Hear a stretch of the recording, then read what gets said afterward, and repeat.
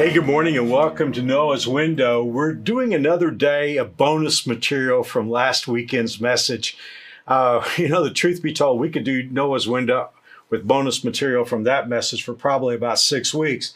Our subject this weekend was prayer. We're talking about following Jesus, and of course, prayer is all over the Bible, but Jesus left us with a pattern for prayer that we call the Lord's Prayer, and that's what we talked about. If you haven't had a chance to watch the message, I hope that you'll check it out, because there's a whole lot there as we talked about God's pattern meeting our situation.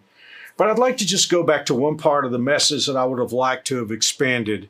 You know, when in the Lord's Prayer we pray, "Our Father in heaven," it's not like we're addressing an envelope, putting God's address on there. God knows where he lives. But there was a reason why Jesus wanted us to use that prepositional phrase, "in heaven."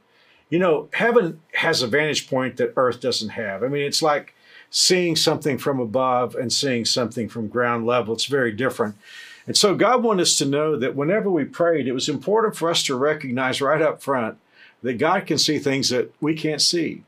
And oftentimes in our praying, we're frustrated or maybe even angry because God doesn't answer our prayers the way we think he should answer our prayers. So I want to talk about that for just a few moments, and I want to show you a verse of scripture that is very famous, but I want to show you what comes right before that, because God is teaching us, the more we look at this, that when we pray, it's important for us to bring our petitions to God. In other words, whatever we're concerned about, we should bring those things to God, but we should understand right up front that he sees what we can't see. Before I give you those verses, let me ask you a question. Have you ever changed your prayer 6 weeks after you prayed the first one because the world changed, and what you thought you needed, you determined later on you didn't need it, or you needed something different? Well, that's what we're talking about today. Now, in just a moment, I'm going to get to Romans 8:28, which is one of the most famous verses in the Bible. We know it communicates to us that in all things, God works for good. Well, that's true in a general sense, and that's how we normally apply it. But did you know that Romans 8:28 is actually given to us in the context of prayer? In other words, when the Bible tells us, as we're going to see in just a few moments, that all things work together for good, what it means is that all the different elements of the prayer situation, our prayers, God answering, the Holy Spirit in the middle, all those things work together for good when we pray. So let's pick this up in verse 26 of Romans chapter 8, and then we'll get to verse 28. And the Holy Spirit helps us in our weakness. For example, we don't know what to pray for, or what God wants us to pray for. That's a really important statement. We don't know what to pray for. Well, it's true. Although when I pray, I think I know what to pray for, but God is just reminding me I don't know.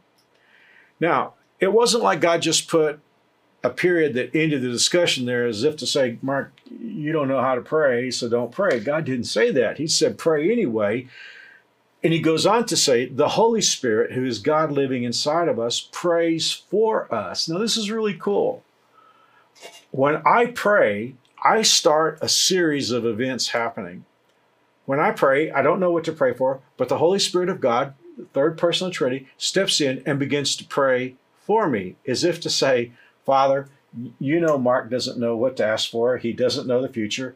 He doesn't know the hearts and motivations of everybody in his life. He may think he does, but he doesn't. So I'm going to come along and pray for him." Now look at this. "But the Holy Spirit prays for us with groanings that cannot be expressed in words." Now this is a really interesting Greek statement, because what it's saying in the original language is the Holy Spirit prays for us in unspeakable words that can't be heard. He prays in unspeakable sounds with unhearable words. This is like communication among the Godhead. God, the Holy Spirit, talking to God the Father, God speaking on my behalf. The Holy Spirit prays for us with groanings that cannot be expressed in words. And the Father, who knows all hearts, knows what the Spirit is saying, for the Spirit pleads for us, just like an attorney would make a plea for you. But this time it's the Holy Spirit making the plea for us believers in harmony with God's own will. Well, one more time, I want to pick up what I started a few moments ago. When I start praying, I'm praying about what I think I need, and God wants me to do that. But I can't see around corners, and I don't even know what's in my own heart. So when I start praying, the Holy Spirit joins the conversation. Then he begins to talk to God and say, the Father, and say, Father, Mark doesn't know what he needs. He doesn't completely understand our will for his life. So I'm going to come along and I'm going to take his prayer and I'm going to translate it so that it will work in heaven.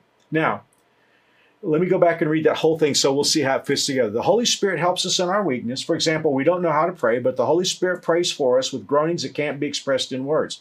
And the Father who knows all hearts knows what the Spirit is saying, for the Spirit pleads for us believers in harmony with God's own will. And now we have Romans 8:28, and we know that God causes everything to work together for the good of those who love God, who are called according to God's purpose. Now, as I said, that verse works in a general sense because it's generally true. God causes all things to work together for good. But I think the initial meaning there of the text is that when we pray, God makes the whole process work for good. Our feeble attempt at prayer that's done in obedience to God with an open heart, prayed according to the pattern that Jesus gave us in the Lord's Prayer. And then the Holy Spirit joins us and begins to talk with us. What I left out, though, is that we know from other scriptures that Jesus intercedes to the Father. It's almost like the Holy Spirit takes the prayer to Jesus and Jesus takes the prayer to the Heavenly Father. And God says it all works for good for you. God is making all these things work out to answer your prayers. Wow. I hope that the next time you pray the Lord's pattern and you pray, Our Father in heaven, I hope you think about not only what's going on down here on the earth, but what's going on your behalf in heaven. Well, thanks for joining us today for Noah's Window. So how about we just put our human minds together today and do the best we can to pray, knowing that God will take care of all the rest.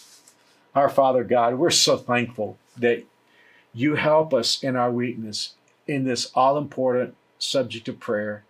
So, Lord, you know what we need today. We're going to do our best to bring our requests to you, but we know that the Holy Spirit's going to take those and just completely translate them so that your work and your will in our life will take place. Thank you for loving us so much. Thank you for hearing our prayers. In Jesus' name, amen.